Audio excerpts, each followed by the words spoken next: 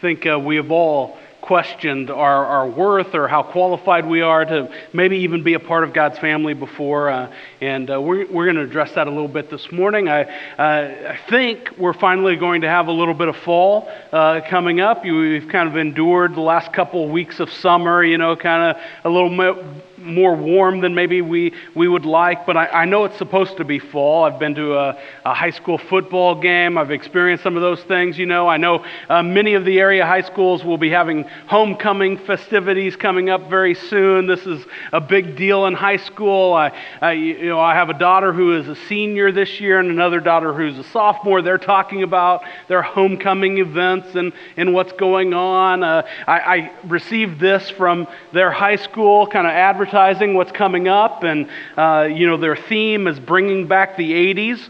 We could stop and address the sort of emotions that come up when your high school student talks about the 80s like it's ancient history.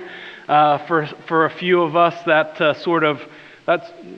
there's some feelings to work through there, right? I mean, we're a little concerned about that. But all sort of events, I know that this is just what I have easy access to, my kids' high school. I know, all the high schools have these sorts of activities. There's parades, and there's parties, and there's football game, and then homecoming king and queen, and all of that, and people get excited about this. It's a pretty big deal. I overheard one mom talking about her daughter's plans for homecoming, and she's involved in this homecoming royalty and whatnot, and so this mom's daughter thought that she needed 4 new dresses for the week of homecoming, for the one for the assembly, and one for the homecoming dance, and one for the night at the football game, and another one for some other event, and man, it's a big deal. It's all kinds of stuff, and homecoming king and queen.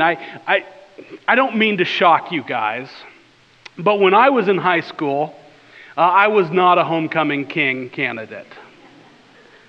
I know, you're taken aback, and it's hard for you to believe, but I wasn't. In my high school, way back in 1993, they had an alternative kind of thing, a celebration that paralleled homecoming week. And in one of the events that our high school had before the Friday night football game, the night before, they had this bonfire. And at this bonfire, they crowned kind of this alternative king and queen. And they called these folks the hobo king and queen. I have no idea why we did this or where it came from, but I know that while I wasn't a homecoming king candidate, that I was not worthy of this kind of royalty, I was a hobo king candidate, because evidently my peers knew that I'd be a really good bum.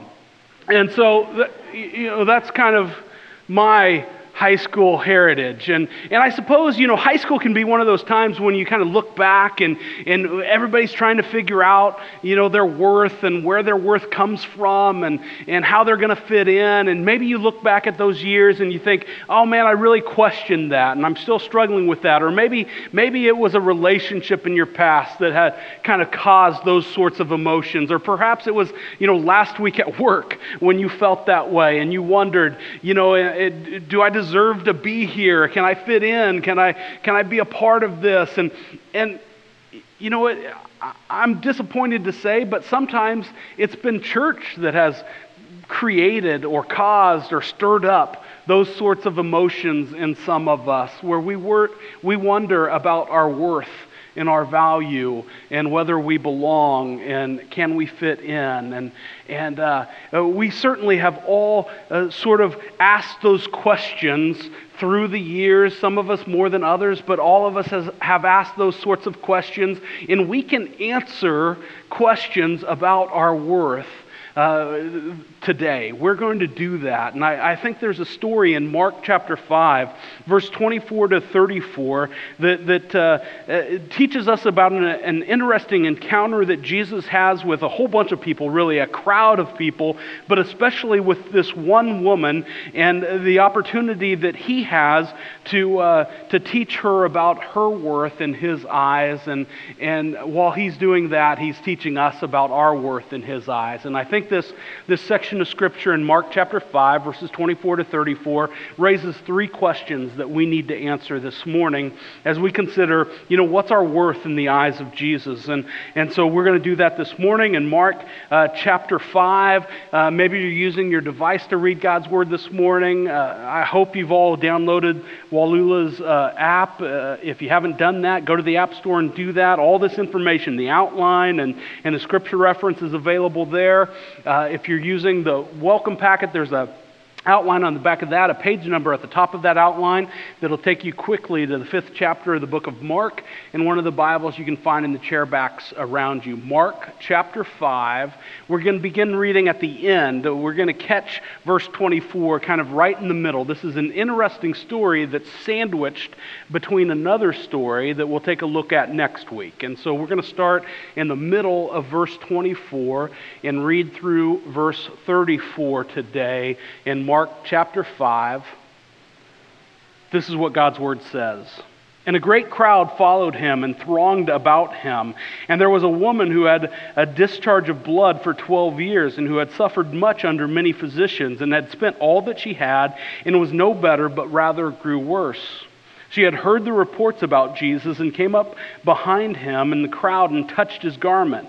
For she said, "If I touch even his garments, I will be made well." And immediately the flow of blood dried up, and she felt in her body that she was healed of her disease. And Jesus, perceiving in himself that power had gone out from him, immediately turned about in the crowd and said, "Who touched my garments?" And his disciples said to him, "You see the crowd pressing around you, and yet you say, 'Who touched me?'" And he looked around to see who had done it. But the woman, knowing what had happened to her, came in fear and trembling, and fell down before him and told him the whole truth. And he said to her, "Daughter, your faith has made you well. Go in peace and be healed of your disease." All right, an interesting story, and I think it raises three questions that we need to answer this morning. Question number one is, who can approach Jesus? Who can approach Jesus? Let's take a look at where we pick up our story in the middle of verse 24. And a great crowd followed him and thronged about him. This is a difference from last week, quite a difference from last week when we saw Jesus land on the other side of the lake. And he was met by a whole crowd of demons that were possessing this one individual man, but it was only this one guy who ran up and fell down at the feet of Jesus last week. And now today, as Jesus has sailed back to the other side of the lake, he's met with this whole crowd of people who Scripture describes as thronging him, as crowding him, as maybe some translations say that this crowd pressed up against him. This Greek word that is translated in the ESV in verse 24 as thronged is the same Greek word that's used in Luke chapter 8. Verse 45. If you read Luke chapter 8, you're going to read this parable that Jesus tells about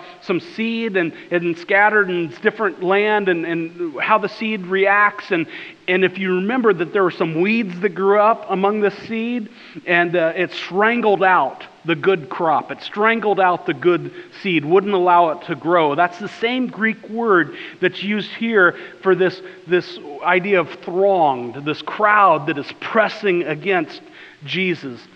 There is this really large crowd that Jesus has encountered, and he's trying to make his way to this important guy's house, and we're gonna read more about that next week. But he's on his way somewhere. He's heading in a certain direction, and this crowd is pressing among him. We can imagine what this scene is like. You've experienced this.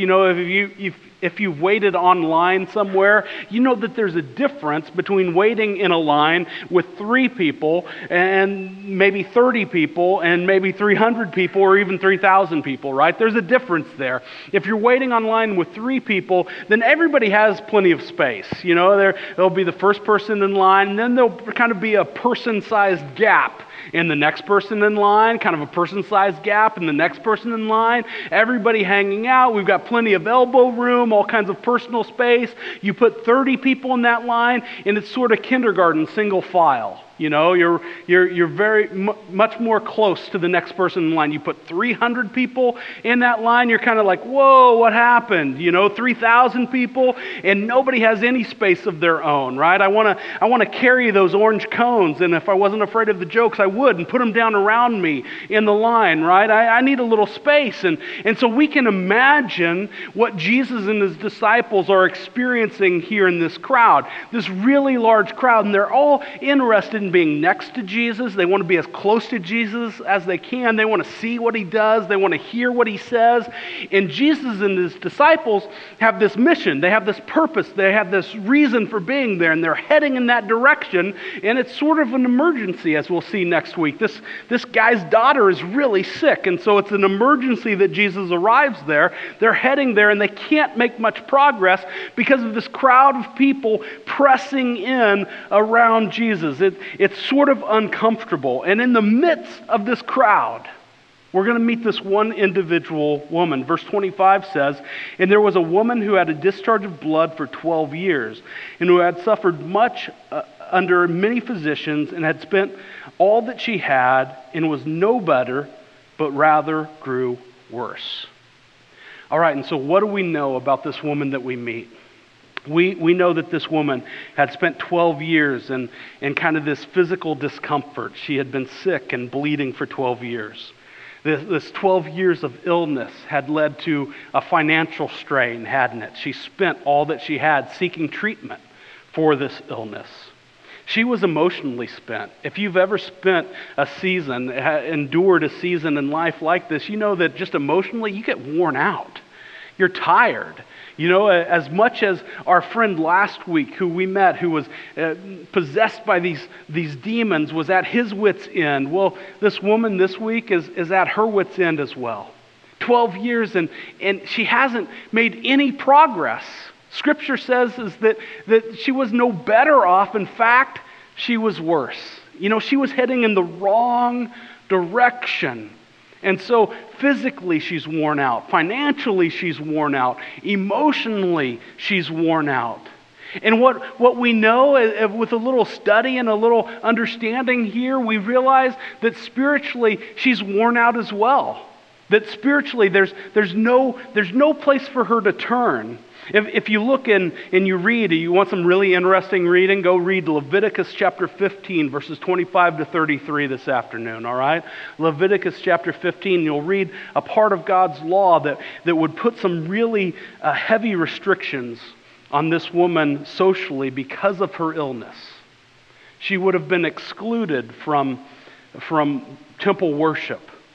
Anyone who touched her would have been made unclean as well and have been excluded for a period of time from temple worship. And so that leads to just other people's attitude about her changing, doesn't it? You know, they don't want to be too close. They don't want to have too close a contact or a relationship with her. Her life is just at kind of the end of the road. She's the last person that maybe should have been in this crowd coming up to Jesus. In fact, when you compare her to this guy that we nicknamed Harry last week, you know, this guy who was possessed by all these demons, and we know that his life was out of control, that when he ran up to Jesus, he was naked, he had been hitting himself with rocks, inflicting himself with harm, he was shouting, he was possessed by these evil spirits, he was ostracized. If he was interested in worship, he would have been unable to worship. He had no human contact. You compare him to this woman, though, and you realize while there's significant differences, there are some real similarities as well. For over 12 years, this woman had been sick. She was unable to worship. She was unclean. She had no or really limited human contact. She was out of options. She had spent all that she had. She had gone to all of the resources, all the places that she knew to go. She was out of options. And so she was sort of in this same place as our friend Harry last week, with this one really, really major difference. The biggest difference between these two is that I'm not sure Harry recognized the state that he was in. We don't know if Harry is a Gentile, we don't know his interest in worshiping the one true God. I believe that this woman recognized the impact that her situation had created in her life, especially spiritually and relationally on so many levels. She recognized this, and she knew that she had no other options than to go to Jesus. And while if she asked permission, maybe his disciples would have said, we're not really sure. We know that the religious leaders would have said, no, you can't be in this crowd. You can't come meet with this teacher. You'll make him unclean. You can't take these steps. We know that in a very real way, other people's religion were limiting this woman's opportunity to approach Jesus. This is what I need you to know. That you should never allow someone else's religion to limit your ability to approach Jesus. When we ask ourselves the question, who should approach Jesus? Man, that's every one of us. No matter where you find yourself on this scale, no matter if you find yourself at the sort of the end of your rope like this woman or like Harry last week in the beginning of chapter 5. You are called to approach Jesus. Jesus wants to hear from you. He loves you so much that he wants you to reach out and for him just like this woman did. Every one of us should approach Jesus, no matter where we see ourselves sort of in our journey with him, no matter how we hear from other people that we don't belong or ought not do that. We are called, and Jesus desires for us to approach him. So every one of us should approach Jesus. Well, how should we approach him then becomes question number 2. How should we approach Jesus? Take a look at verse 27. She had heard the reports about Jesus and came up behind him in the crowd and touched his garment. For she said, if I touch even his garments, I will be made well. And immediately the flow of blood dried up, and she felt in her body that she was healed of her disease. And Jesus, perceiving in himself that power had gone out from him, immediately turned about in the crowd and said, who touched my garments? I think these verses are really interesting. First, we maybe have some understanding of why there's such a crowd, right? These people had heard about Jesus. They had heard reports about him. They understood that there was something significant about this guy. They wanted to see for themselves what he was doing. They wanted to hear for themselves what he was teaching. You know, our vision statement here at Wallula Christian Church says that Wallula Christian Church exists to glorify God by equipping believers and transforming the casual. That word casual was chosen for a reason. When we kind of study the area that we're in, we realize that most folks have heard the reports about Jesus. They have had some kind of connection to Jesus. Maybe that was, Sunday school when they visited grandma, or maybe that was a lifelong connection with the church, and for whatever reason they kind of walked away, or they were burned by the church at some point and kind of started to ignore that and didn't make God and spiritual things a high priority in their life for a while. Or maybe it was just remembering prayer time before Sunday dinner at mom and dad's, or whatever it was. People have some kind of connection with Jesus. In fact, when you consider just world religions and different world views around the world, everybody has heard some reports about Jesus. Everybody has something to say about Jesus. Muslims, for instance, believe that Jesus was one of Islam's many prophets. Mormons believe that God created Jesus through a relationship with one of his celestial wives. Jehovah's Witnesses believe that Jesus was and is merely an angel who is just one of the many gods they say to exist. Hindus believe that Jesus was one of the many great and holy men. Many Hindus believe that Jesus was a good teacher and perhaps one of the most important 330 teachers that they believe in. Buddhists believe that Jesus was an enlightened man. Do they believe that he was God? No. And so you kind of run down the list, and kind of no matter where people fall on the belief system, everyone has something to say about who Jesus is. Everybody has heard these reports about Jesus, and everyone has to come to terms with that. And this woman was in that same spot. She had heard reports about Jesus, and she came up behind him in the crowd and touched his garments. Verse 28 says, "For she said, if I touch even his garments, I will be made well." Now, this is where the woman is at. She has heard about Jesus and the difference that he's made in some people's lives. And so she says, I need some of that. And she kind of has this attitude about herself that says, I can't really come up to Jesus and have this conversation with him, and maybe I can just sneak in behind him and touch his garments, because there was this superstition and kind of this idea about magic in the first century that if you encountered somebody of power, that power was transferred sort of magically or supernaturally through osmosis to those folks' clothes. And so if you could even touch their garments, you might receive some of that power. And so this woman's faith is all kind of mixed up, and it's intermingled with the superstition and other ideas of the age. And she says, maybe I can just sneak this healing from Jesus. And so she does wander up or make her way through this crowd. Wander's the wrong word. She squeezes her way through this crowd to touch Jesus' garments. And immediately the flow of blood dried up, and she felt in her body that she was healed of her disease. Man, verse 29 is such a remarkable verse. Because what we know about this woman is that her faith is completely imperfect. You know, you look at all those world religions, and they have these misconceptions about who Jesus is. And this woman had this misconception about who Jesus is. The difference, perhaps, is that this woman made an effort to go meet Jesus, to learn about him. And even though her faith was imperfect, Jesus received this, right? Her faith allowed her to be healed. And Jesus, in verse 30, perceiving in himself that power had gone out from him, immediately turned about in the crowd and said, "Who touched my garment?" We don't know what this looks like.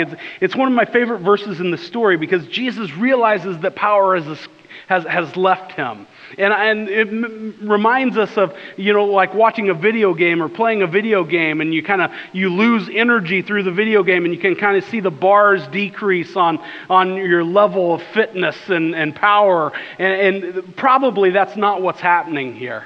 A few weeks ago, I had a chance to go watch my son Clayton play baseball, and that was fun. And just yesterday, I was watching Lacey play softball. And when I watch my kids play baseball or softball, I sometimes find myself paying attention to the base coaches. I'm sort of fascinated by these different folks who coach the bases, and I just wonder, how long they've been doing this. You kind of grow up watching your kids and maybe coaching your kids play baseball and softball like I did, and when they're little, you feel like you have to be closer to home plate, I suppose because they're little, right? And so you stand closer to home plate, and it's no big deal because they're little, and even when they hit the ball, you can stop it and catch it barehanded, and then they get bigger and you start to move back.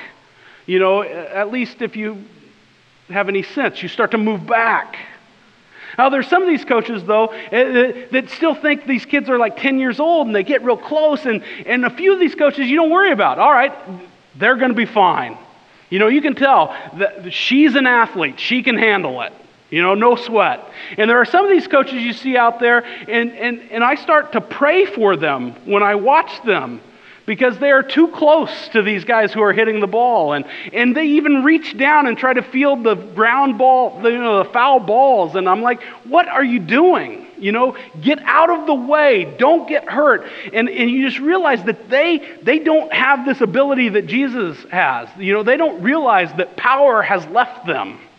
They need to get out of the way. And I suppose this is the exact opposite of what is actually happening with Jesus. Because he's not a video game where he's wearing down. He's on his way to this important guy's house because his daughter is sick. And what Jesus isn't concerned about is, I have less power now that I'll need to perform the next miracle. That's not what's going through Jesus' mind. But he realizes that God has healed this woman. He's absolutely capable, and he realizes that God has made a difference in this woman's life. And so it's amazing to me that he stops. And in verse 30, he asks, "Who touched my garment?" The disciples, we're going to find out, think this is a really crazy question to ask. But Jesus loves this woman enough that he stops the parade. He stops his mission. where he's heading. And he asks, who is it that touched my garment? I want to have a conversation with you. How should we approach Jesus? We should approach Jesus. We should come and seek him out. We should research who he is. We should learn as much as we can about him. We should begin a relationship with him, wherever we are and however we can. Just like this woman, snuck her way through this huge crowd and reached out to just touch a piece of Jesus. Question number 3 is, what should we do when we approach him? Verse 31 says, and his disciples said to him, you see the crowds pressing around you, and yet you say, who touched me? They said, Jesus, this is a ridiculous question. This whole crowd is surrounding, pressing in on us. You ask, who touched us? Who didn't touch? Everybody touched us, Jesus. Why are you asking this question? And he looked around to see who had done it. Maybe the most significant verse in this section of teaching is verse 32. And he looked around to see who had done it. Several years ago, it's been a long time. Zoe, who's now a sophomore in high school, was just a preschooler at the time. She was a little girl. We were invited by some friends to go camping, and usually when we went with them, we went to this lake, and we camped near the lake, and for whatever reason, we couldn't do that. And so we stayed in the town where the lake was on the farm of their grandparents. Their grandparents' farm. And so this is a group of families, adults, camping in the backyard of somebody farm. And so it was a good time. I'm not sure why we did that, but I do remember one evening where, having a campfire, doing that sort of thing, and we realized that the kids are all off doing their thing, and we're not sure where the youngest kid, Zoe, is at. And so we think, well, she must be with her brother and sister who are with these other kids, by the pond. And so we send somebody down. No, Zoe's not there. And so we think, well, Zoe must be over here. And so we go look over there, and Zoe's not there. And it begins, you just assume she's with brother and sister, she's with some of the other kids, and there are a few natural places to look. And so you're not worried at all. You're not concerned at all, right? She's going to be in one of these few options. And when she's not in the first place, you don't really worry because she's probably in the second place. But when she's not in the second place, not really worried. You're not going to tell anybody you're worried because she's probably in the third place, but you're beginning to get a little concerned. And then she's not in the third place, and you think, I've lost my toddler on this farm. She's been, eaten by a cow or something. You don't know what's happened. And so you start to divide up, and you start to send everybody out to look for this little preschool girl, and the anxiety starts to build. It ends up, the end of the story is really simple. She had gone into the house and was hanging out with like grandma and watching TV or whatever, and so she was safe the entire time. But the anxiety starts to build, and you start to search, and you expand the perimeter, so to speak. You keep looking further and further out, and you go in more and more places. And you know what wouldn't have happened in this story? Well, we wouldn't have stopped looking for Zoe. Don't tell her, but we like her. And so we would have kept looking for her. And I just think this verse is so important because Jesus looks out to see who touched him.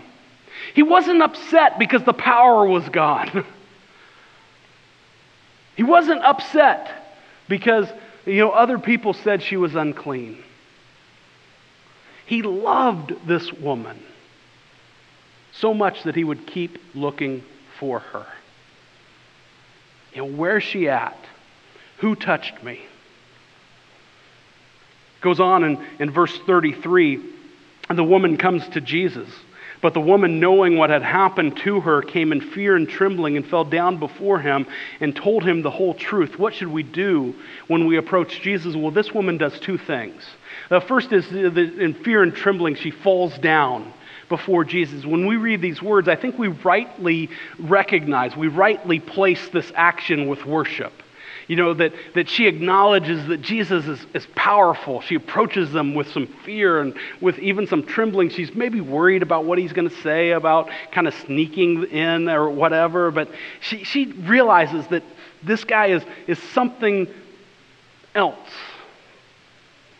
That I'm not sure maybe. Maybe she wasn't sure exactly who he was or what he was all about. But she realized, man, we're not talking about just another teacher from down the road. And so she falls down. And I think we rightly recognize this as worship, in worship of Him.